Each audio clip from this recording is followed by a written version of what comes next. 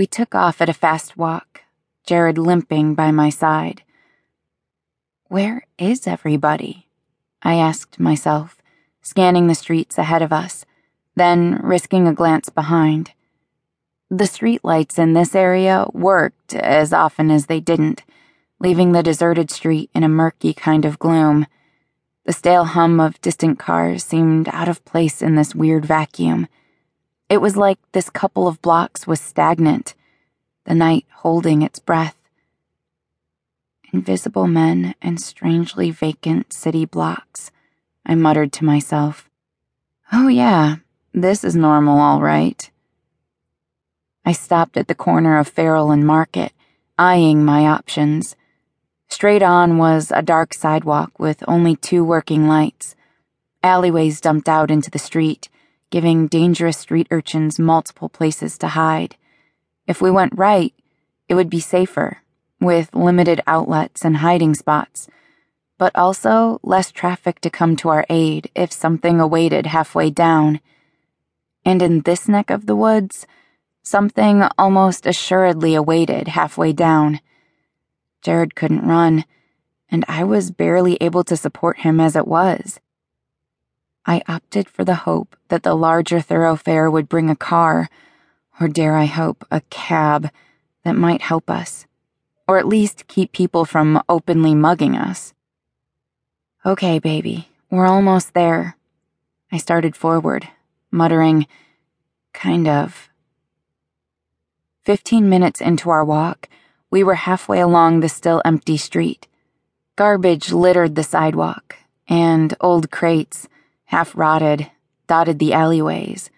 Shopping carts stood idly by, blankets, cans, and other manner of survival items left unattended. But where are the inhabitants? I mused aloud. Scattered, or dead. I jumped and clutched Jared. It was a voice out of a nightmare, rough and low.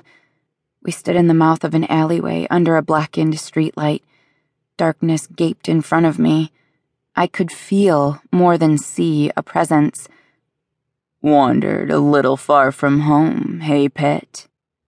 By the laughter in that voice, it was clear we were the red ball to his dodgeball game. Darkness moved, coalesced. A shape stepped out of the black, huge and lumbering, circling around us. Oh, crap. Another shape stepped forward after him, just as big, heavy arms poised to his sides. This one passed to the left. They were monstrous. Both. Easily over 6.5 feet tall, pushing 7. Freaking crap. What shall we do with you, little pet? The first man asked, crossing behind us. Oh, yes. That's nice. Jared's hands dropped away from me like fluffy clouds. His expression turned dreamy. The guy looked like he was at a sauna rather than about to get mugged by 2 ginormous men. Jared, I whispered furiously, keep with me, baby. She hasn't tried to run from us, Charles. What do you think about that? The dangerous man droned as he stepped closer, herding me toward the alley. That means she's feisty, right? Charles asked, emulating the other guy and lazily stepping closer. My skin broke out in goosebumps with his proximity, weird tingles creeping up my arms and legs. The sensations, largely pleasurable, hazed my brain, creeping into private places and producing an extremely terrible feeling of desire, given the situation. I blinked in confusion, trying desperately to clear my head. I get this one, Charles said, taking a step closer. Called it.